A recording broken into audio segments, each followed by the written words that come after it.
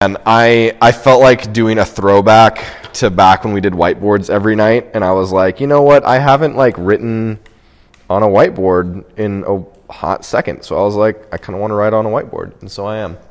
And that's how that decision went.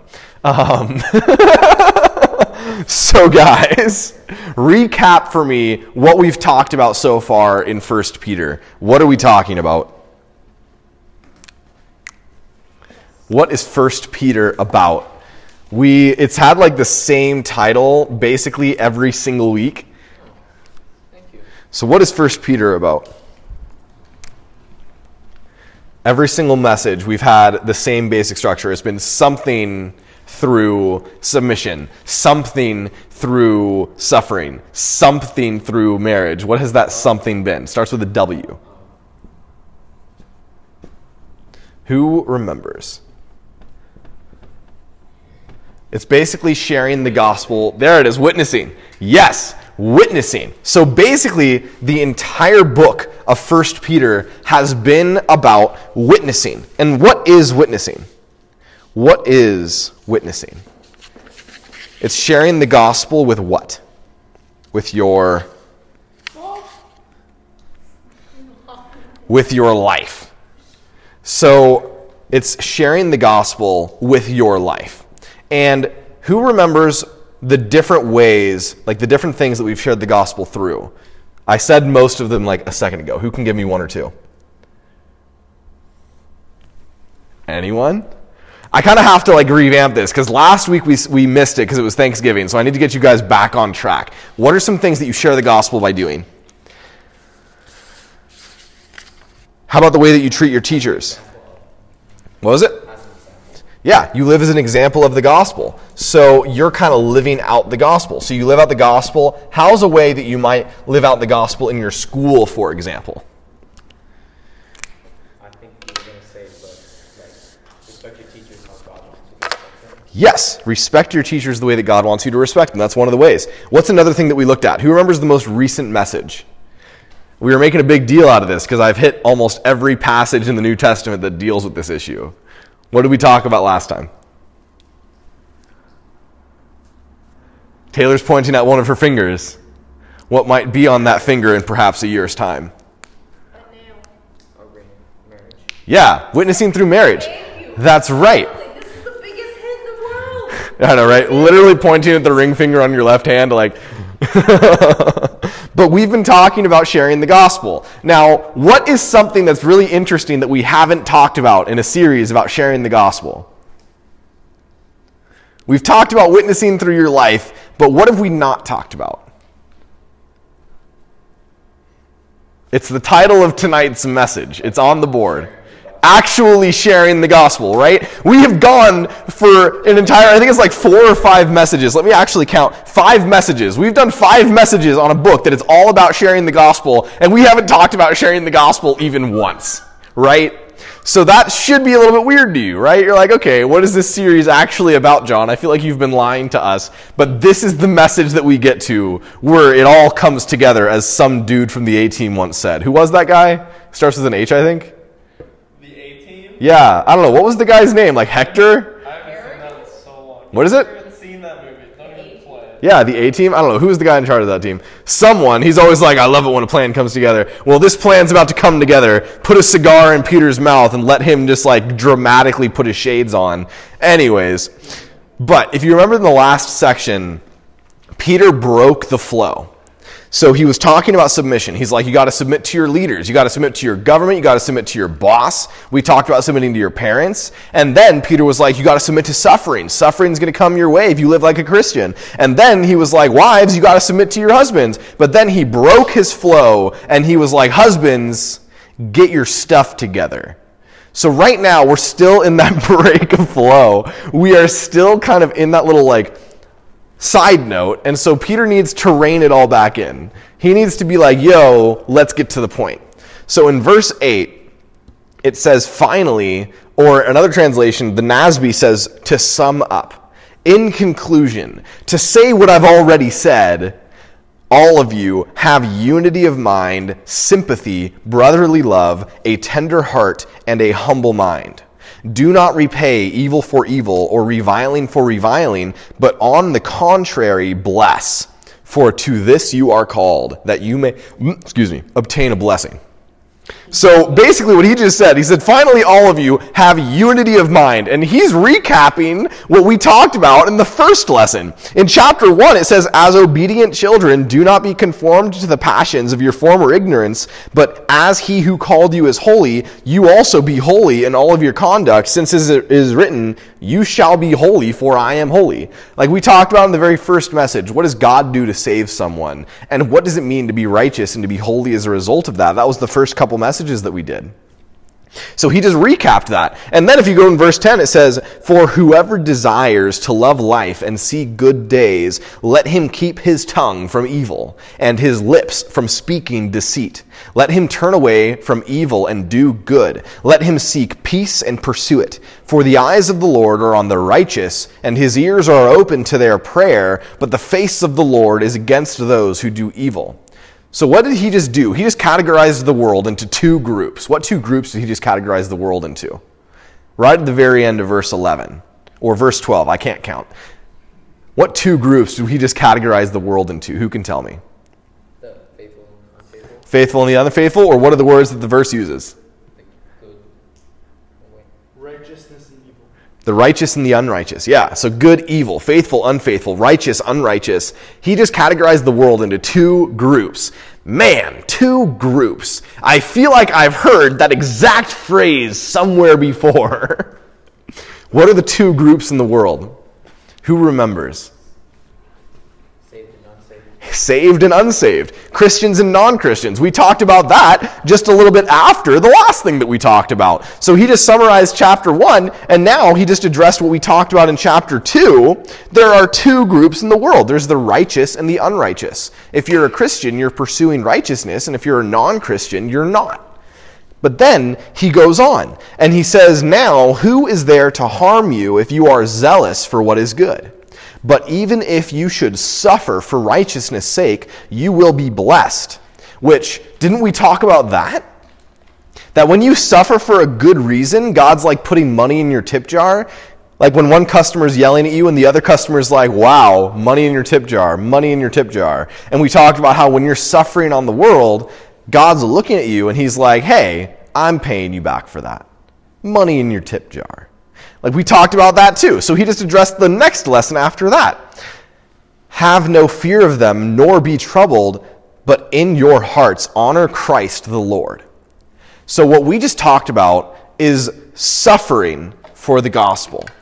He basically just went through and recapped stuff that we have been talking about for the last few weeks. He talked about salvation. He talked about loving each other in unity as a family. He talked about humility, which that's what we talked about when we were talking about the husband and the wife, that what fuels that is humility. And then he talked about the two groups in the world, which we talked about that a few weeks ago too. So he's basically like, okay guys, I've talked to you about all of this stuff. Let me remind you what I've said. Because again, what have we been waiting for this entire message? This entire series about sharing the gospel, what have we been waiting for someone to finally tell us how to do? Share the gospel, right? And so Peter, he's finished all of this, and I want to know, have any of you guys seen the movie The Karate Kid? Yeah. So specifically the one with Jackie Chan, because I don't care about people that aren't Jackie Chan. Like, you guys know that movie with Jaden Smith and Jackie Chan? Who's seen it? Yeah, Will Smith's son, right? Yeah, Will Smith's son. Have you guys all seen it? What does Mr. Miyagi, I think, is he Mr. Miyagi in that movie? I don't know. Or Mr., I don't know. I can't remember. He's the Kung Fu teacher. He, basically. So Jackie Chan's character, what does he tell Jaden Smith to do? He comes to his house, and he walks him out to a peg in his backyard / garage. Yeah. Exactly. He puts his coat up. He puts his jacket on. And then he puts his jacket on the ground. And then he picks it up and puts it on the hook. And he does it with attitude. And he does that for days. And Jaden's like, why are you having me do this? What does this have to do with learning how to fight? Right? And do you guys remember the scene where Jackie Chan walks over after Jaden's like fed up. And he's walking out the door. And he's like, come over here. And so he walks up and he's like, put on your jacket. And then he rips the jacket away and he chucks it aside and he's like, put on your jacket. And then all of a sudden he starts fighting with Jaden and you realize that, oh, I thought he was just putting a jacket on a peg, but he's apparently been drilling specific movements, which is probably not realistic, but that's beside the point. It's a movie. Like, you guys know that scene where it's like, oh, all of this stuff that I thought was unrelated to what I asked you about is actually really important. That's literally what Peter is about to talk about. It's like, imagine that you walked up to Peter and you were like, Peter, how do I share the gospel? How do I evangelize? How do I live and actually fulfill my mission as a Christian? And then Peter's like, how are you doing at work? Are you submitting to your boss? I mean, what does that have to do with evangelism? Are you submitting to your boss? Yeah, I can submit to my boss. Okay, are you paying taxes? Are you submitting to the government? Peter, what does this have to do with sharing the gospel? How do I share the gospel with my coworker? How do I share the gospel with my neighbor? How do I share the gospel with my kids? Well, how are you treating your wife? Are you loving your wife? Are you being humble towards your wife? And you're like, Peter, I want to know how to share the gospel. Why won't you just answer my question? And then he's like, hold on for a second. Didn't you realize? Because then he goes on in verse 15. And he says, but in your hearts honor Christ the Lord as holy, always being prepared to make a defense to anyone who asks you for the reason for the hope that is in you. Yet do it in gentleness and respect. Because what have we been talking about will happen to you if you live like this? If you respect your authorities the way that you're supposed to, if you bear up under suffering and you don't get angry at people, like when your teacher, she gives you detention for a completely bad reason and you still have a good attitude towards her. Or when you're respectful to your boss at work. Or when you function in a marriage the way that God tells you to. What does that make you do? Is everyone living like that? Is that how normal people live? So what does it make you do? I think I heard you say it. It makes you different. It makes you different. It makes you stand out, right? I kept talking to you guys about that. I said, if you go through your marriage like this, you will stand out. If you interact with your teacher like this, you will stand out. If you respect authority like this, you will stand out. People don't act like this. And so Peter's talking about all of this, and you're like, Peter, how do I share the gospel? Well, are you respectful to your parents? Are you respectful to your teachers? Are you kind and submissive to your government leaders? Are you kind to your spouse? What does that have to do with sharing the gospel, Peter? It makes you stand out. Because then people ask questions. A while back, I talked to you guys about how if you are a Christian, you are a missionary. We talked about it in 1 Corinthians. And I said that you have a specific mission field. It was a while back, so I don't know if any of you guys will remember, but do you remember what I said your field is? It is the world, but specifically, it's your relationships. It's the people you're friends with. It's the people at your job. It's the people in school with you. It's the people that you see from day to day throughout your life. That's your mission field. Because I want you to imagine that you have a person and 100% of the time that they spend outside of work, they go to a beach somewhere and they evangelize strangers. So 40 hours a week, they're at work, living their secular life. They're not even thinking about it. And then let's say that they're really into it. So 8 hours a week, they're at the beach evangelizing a bunch of strangers. It sounds like they're evangelizing for 8 hours a week. But how about this? Imagine that you're a Christian, and imagine that all of the time that you spend around your classmates and coworkers and teacher, all that 40 hours a week that you think you're just working, you're actually learning how to evangelize those people. How many hours a week are you spending evangelizing? 48. Yeah. If you're actively evangelizing people in your day-to-day life, that means that the vast majority of your life is being spent evangelizing. If you learn how to evangelize at school, you spend a lot of time at school, don't you? If you learn how to evangelize on your sports team, if you learn how to evangelize at work, you're going to end up spending a lot of your life evangelizing. And Peter is saying, go out into the world and be a Christian. And if you actually live like a Christian, people are going to ask questions. And I want to give you an example. I was working at Starbucks for a pretty long time, and there was a specific shift lead. And at this point, I had been working at this Starbucks for a few months. And people knew I was a Christian. They knew that I went to church. I talked to them about it.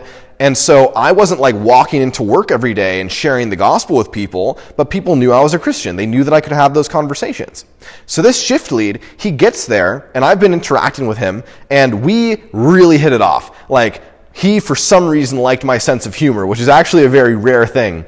And he laughed at like every joke I told, and I was like, this guy's either lying to me, making fun of me, or we actually jive on this. It turns out we jived. So for like 2 or 3 weeks, we're working together regularly, and I haven't talked to him about the gospel once. And then I'm washing dishes in the back, and he walks into the back room, and he says, "So John, I hear that you're the God guy." And I'm like, "Sure, let's do it." And so I talked to him like, "Yeah, I guess you could call me that. Sure, I'm a Christian." And then I'm like, "Why? What do you want to talk about?" And he's like, "Well, I mean, let me talk to you about what I think about God." And I'm like, "Okay." So I spent this entire interaction for like 20 minutes listening to him talk to me about what he thinks about God. And I'm like, "Hey, man, cool." And I'm asking him questions, and I'm like, all that. And I'm like, "Hey, well, here's what I believe about God. I'm a Christian. I believe XYZ, and this is one of my favorite things to talk about if you ever want to talk to me about it again." And in that interaction, I didn't share the gospel with him. And then, a few weeks later, a couple months later, he and I were having a conversation. I don't remember what brought this up. Like, maybe I gave someone my number. I don't know. Such a common occurrence. Not actually. But he asked me, and I don't remember why, but he asked me if I would ever date a non-Christian. And I said no. And he's like, "Well, why wouldn't you date a non-Christian?" And I said, "Well, the thing is, the most important thing to me in my life is my relationship with Jesus. And if you're not a Christian, it means you hate God. Why would I, if the most important thing in my life is God, date and marry someone who hates God? That doesn't make sense." And we had that conversation, and then that turned into him talking to me about how he feels like he doesn't deserve to be able to repent and to be able to go to God, because despite growing up around people who taught him about God, he rejected it and lived contrary to that.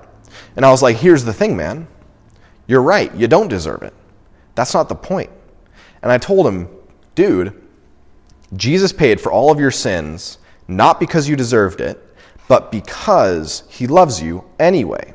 And it's dumb for you, out of some sense of penance, to refuse to go to God because you feel like you don't deserve it. I don't deserve it either. Repent. Be saved." And at the tail end of this entire like multi-month interaction, where me and this guy were just friends at work, cracking jokes, making lattes together, at the end of that months of like slowly building up to it, I finally actually shared the gospel with him. And even now, I still have a relationship with him. He still knows me, and I still know him. And if you notice, I didn't give him like this polished gospel presentation. I answered his questions, and I addressed the things that were specific to him because I knew him. And I didn't go to him, introduce myself, say, "Hello, my name is John Horning. Would you like to talk about our Lord and Savior, Jesus Christ?" Right? That's not what happened. I was at work. I was living like a Christian. People knew I was a Christian, and he sought me out. He said, "I heard you're the God guy. Why don't you date non-Christians? Can you help me with this question?" Another time, when I was back at my store in LA, we were having a particularly terrible shift, and it was just a really bad time. It was close, and we ended up staying an hour and a half after close extra because it was just one of those days, and it was such a nightmare. And I was telling him stories, and I was like, "Yeah, you guys want to hear this, my brother's favorite Bible story? It's really funny." And then I told him the story of Ehud, the left-handed man, who plunged his sword into a fat king's stomach, and the king was so fat that it enclosed the sword, and he couldn't get it out, and then he fled out of the top door of the room, and then the king's servants come by, and the door's locked, and they're like, "Man, it smells bad in there. He must just be relieving himself." That's in the Bible. So I told that story, and like we were having such a terrible shift that my coworkers were like, "John, you want to just tell us another one?" And for 3.5 hours, as we're working this nightmare shift, I told basically the entire story of the Old Testament. I started in Egypt, and I went until the divided kingdom, and I just told them stories throughout the entire Old Testament. And that's how we spent that shift. And I didn't share the gospel with them in that conversation, but those people knew I was a Christian, and I just, in my normal interactions with them, lived that out and talked to them about it whenever they asked me to. And one of the nice things about that is people never get angry at you for answering their questions. Well, sometimes they do. But generally speaking, if someone asks you, hey, what do you believe about God? And then you tell them, the result is not them never talking to you again. Right? It's like, I've already got a relationship with these people. And so when they ask me questions, I tell them. Why don't you date non-Christians? Well, because I love God and I don't want to join myself to someone who hates God. Also, the Bible says it. But, be ready to give a hope be ready. I'm actually just going to read the verse. It says, be prepared to make a defense to anyone who asks you for a reason for the hope that is in you. Peter, how do I share the gospel? Live the way that you're supposed to and wait. Go to your work, go to your government, go to your spouse, interact with people the way that God tells you to, you will stand out and people will ask you questions. And so a lot of times we think, to share the gospel, I have to go to the beach somewhere and evangelize. No. Live like a Christian and be ready to explain why.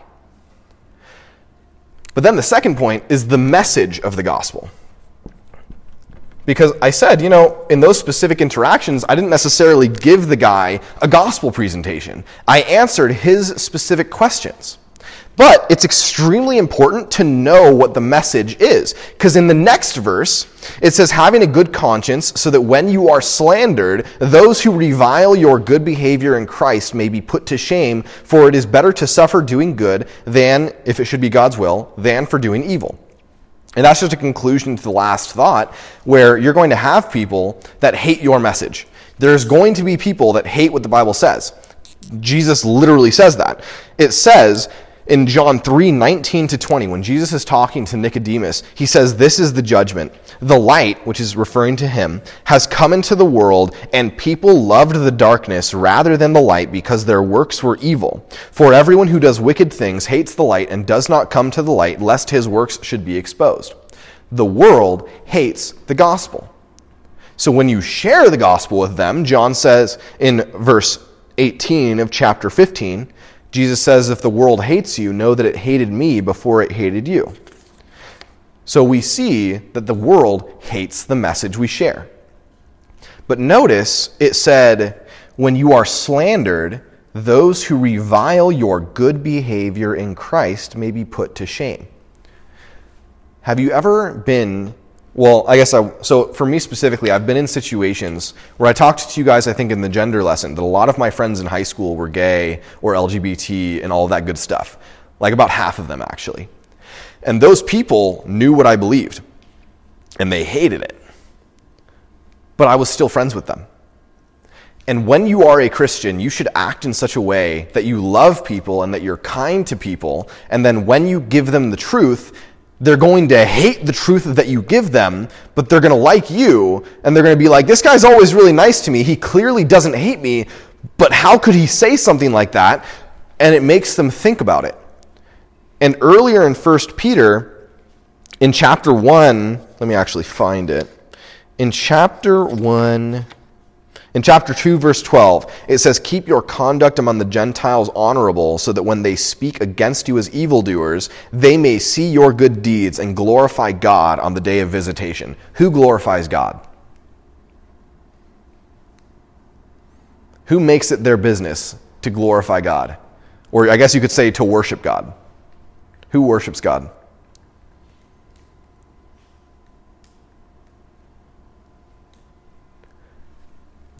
Any guesses? Do any of you guys worship God? Why? People who worship God, what do we call those? Worshippers? It starts with a C. Christians. So in chapter 2, verse 12, it says, keep your conduct among the Gentiles honorable, so that when they speak against you as evildoers, that they may see your good deeds and glorify God on the day of visitation. He says, live among the Gentiles, so that when they see your behavior and hear your message, they convert. Right? Because they hate the message, but when they see you, it causes them to think about it. And so a large part of your testimony is how you live. But then, now we get to the kicker. Now we get to the message of the gospel. In verse 18, it says, for Christ also suffered once for sins, the righteous for the unrighteous, that he might bring us to God, being put to death in the flesh, but made alive in the spirit. Do you know what I just read? In very short terms, I just read the gospel message. We've been in this book that's all about sharing the gospel with the world, and it took us 3 chapters and 18 verses to actually get to a gospel presentation. There it is. What is the message of the gospel? That Jesus Christ came and suffered for your sins. That despite being righteous, he suffered for the unrighteous, so that we could come to God, being put to death in the flesh, but made alive in the spirit. What's the gospel? The gospel is that you and me are sinners. The gospel is that as sinners, we deserve hell. We deserve death. The gospel is that despite the fact that we deserve hell and death as sinners, that God loved us so much that he sent Jesus Christ to die on a cross for our sins, to live a perfect life that we never could, so that if we repent and believe in him, we can have eternal life. It's very important that all of you can share the gospel in 2 sentences. Because if you understand the gospel message, it means you can actually answer questions that people give you. And when people come up to you and they say, why are you living like that? Here's why. Peter, how do I share the gospel? Are you submitting to your government? Are you submitting to suffering? Are you living with your spouse the way that you should be living with your spouse? People will ask you, tell them this. And that's how you share the gospel.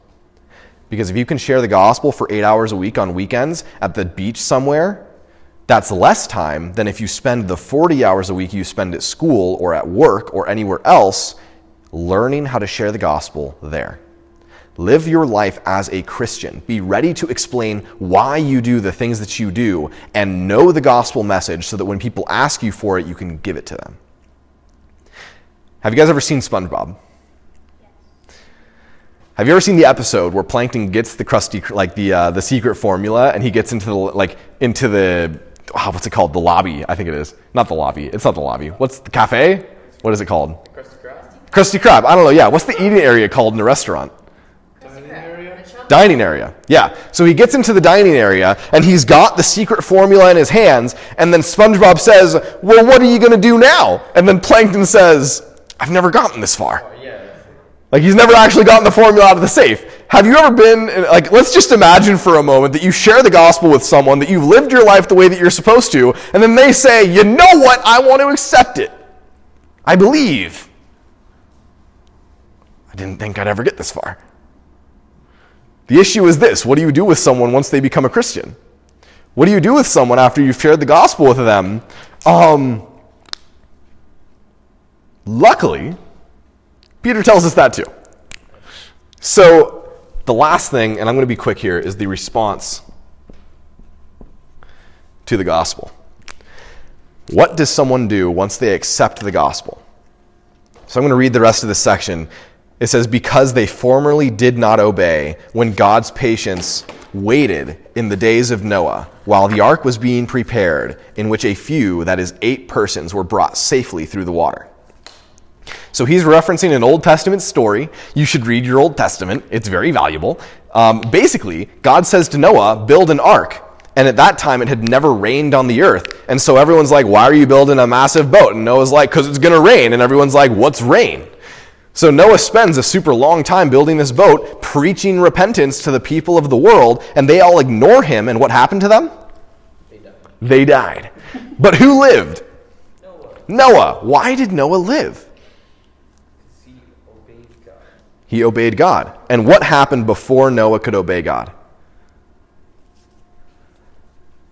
Before Noah ever started building the ark, it said that Noah found favor in the eyes of God, and then God went to him and told him to build the ark. So who saved Noah? God did, right? Noah was saved by faith. God said, yo, it's going to rain. A bunch of water is going to come down out of the sky, and the entire world's going to flood. Build a boat. And Noah could have been like, lol. What? That was a weird voice I heard. Noah could have not believed him. But then Noah believed him, and Noah's belief ended up saving him, similarly to how Abraham believed God and it was counted to him as righteousness. So Peter's like, remember that? Well, verse 21, baptism, which corresponds to this, now saves you. Not as removal of dirt from the body, but as an appeal to God for a good conscience through the resurrection of Christ Jesus, who has gone into heaven, is at the right hand of God with angels, authorities, and powers having been subjected to him. So what do you do when someone says, you know what, that sounds good, I want to accept that? You baptize them. So we need to talk about what baptism is. So does anyone happen to know what baptism means? The word itself. I'd actually be surprised if anyone did. So baptism, it's transliterated from Greek, and it means dunked. What? It means dunked, like dunked underwater. Like a dunk tank. Dunk tank, yeah, like a dunk tank. So it means dunked. Do you know why it's translated baptism? Because you get dunked. Because at the time that the English translation was being made, it was really popular in the church to sprinkle people. Which we see that too. And so, instead of shaking people's theology by actually translating what the word means, he was like, let's just transliterate that one so that no one actually realizes. How do you dunk people? By sprinkling water on their face. Of course. So, literally baptism is dunked. Every single time you see baptism in the Bible, someone is getting dunked underwater. So, in case you're wondering how to baptize someone, dunk them. Moving on. So when it says that baptism now saves you, that's a little bit weird, right? But here's the thing. In the Bible, baptism is never separated from belief. In Matthew 28:19, it says, "Go therefore and make disciples of all the nations, baptizing them in the name of the Father and of the Son and of the Holy Spirit." In Acts 8:13, it says that even Simon himself, this is referring to a dude that got converted, Simon himself believed, and then after being baptized, he continued with Philip. So you believe and you get baptized. You believe, you get baptized. And baptism, it symbolizes death. When you go under the water, that's symbolizing death, and when you come out of the water, that's symbolizing rebirth. Because it's symbolizing a spiritual reality, something called the baptism of the Holy Spirit. In Ephesians 2:8 and 9, and this is how we know that baptism doesn't save you. It says, "For by grace you have been saved through faith, and this is not your own doing. It is the gift of God and not a result of works, so that no one may boast." Nothing you actively do saves you, right? So if I go to a pastor and I say, hey, dunk me underwater, getting dunked underwater is not saving you. But instead, in Luke 3:16, when John the Baptist is walking around the world, and he's baptizing people, he says, "I baptize you with water, but he who is mightier than I is coming, the strap of whose sandals I am not worthy to untie. He will baptize you with the Holy Spirit and fire." So John's like, I use water. He uses the Holy Spirit. So when we talk about baptism saving you, it's the Holy Spirit coming into you, right? Because he says, baptism now saves you, not the removal of dirt from the body, but an appeal to God for a good conscience. When you repent of your sin and you say, God, save me, and you accept the gospel, that's what saves you. The same way that the thief on the cross, he said, Lord, remember me when you go into your kingdom. And Jesus says, I tell you the truth, this day you will be with me in paradise. The thief on the cross was never baptized. It's not what saves you. But imagine for a moment that you're on a basketball team. And let's say that you get transferred from one basketball team to another. Maybe you get transferred from the Lakers to, I don't know, what's another basketball team? I don't know the sport. What's another basketball team? I'm actually being serious. Oh, Nets. What is it? What is it? The Nets? Perfect. So let's say that someone gets transferred from the Mets to the Lakers. Are they still a member of the Lakers? Have they, let's just say, okay, have they ever worn a jersey for the Lakers? Yep. Have they? If they get transferred from the Mets to the Lakers and they're still living wherever it is the Mets are have they ever even seen a Lakers, like have they ever worn a Lakers jersey if they're still there? Not yet. But let's say that they go over, and then once they get to where the Lakers are, the Lakers hand them a jersey, and then they put the jersey on. So they put the jersey on, and that represents what team they're on, right? They're like, yo, telling the world, Lakers brazened across their chest, I'm a part of the Lakers. Were they a part of the Lakers once they put the jersey on? Or before they put the jersey on? Before they put the jersey on. But let's say for a moment that you go and you're at the Lakers and you're like, you know what, I could wear a Lakers jersey, I refuse. I'm going to keep wearing the Mets jersey. Would that make sense? Are you going to have a dude running around in the court, like maybe it's the Lakers against some other basketball team that I don't know the name of, and you've just got one guy kind of running around with the Mets jersey? Like, would that make sense? You wear the jersey of the team that you're on. And wearing the jersey doesn't mean you're on the team, but if you're on the team, you wear the jersey. And that's exactly what baptism is. Baptism is something that you do publicly to be like, hey, I'm a Christian. Before, I wasn't a Christian. Now, I am a Christian. Let me tell the world that. What saves you is not going under the water, but you would never be a Christian and not go under the water. When you get saved, you should get baptized. There's a much larger discussion to have about that. There was kind of a lot we had to talk about today, so it took a long time. But, case lavier. I'm going to bow our heads. We're going to pray it out. But, just as a final thought, share the gospel with your life. Your mission on this earth is to share the gospel. And you might not have realized it, but this entire series has been about sharing the gospel. And then when you live the way that you're supposed to live, people will ask questions. And when they ask questions, answer them. Know how to answer them. Know what the gospel is so that when someone asks you what the gospel is, you can share it with them. And while you're waiting for someone to ask you, pray that they would. Have specific people at your school, at your job, that you are praying for opportunities to talk to, and then God will have them talk to you. And when that happens, share. And they might reject it. The guy that I talked about today still is not a Christian, but we've had plenty of conversations, and one of them might work out. So share the gospel with your life. Lord, thank you that you've given us the gospel, and thank you that you've given us a role in it, that we have a job to do. Lord, I pray that you would help us to do our job well, to live as Christians, to stand out as Christians, to live the way that we ought to live, do the things that we ought to do, and then when people ask us why, help us to be ready to give an answer.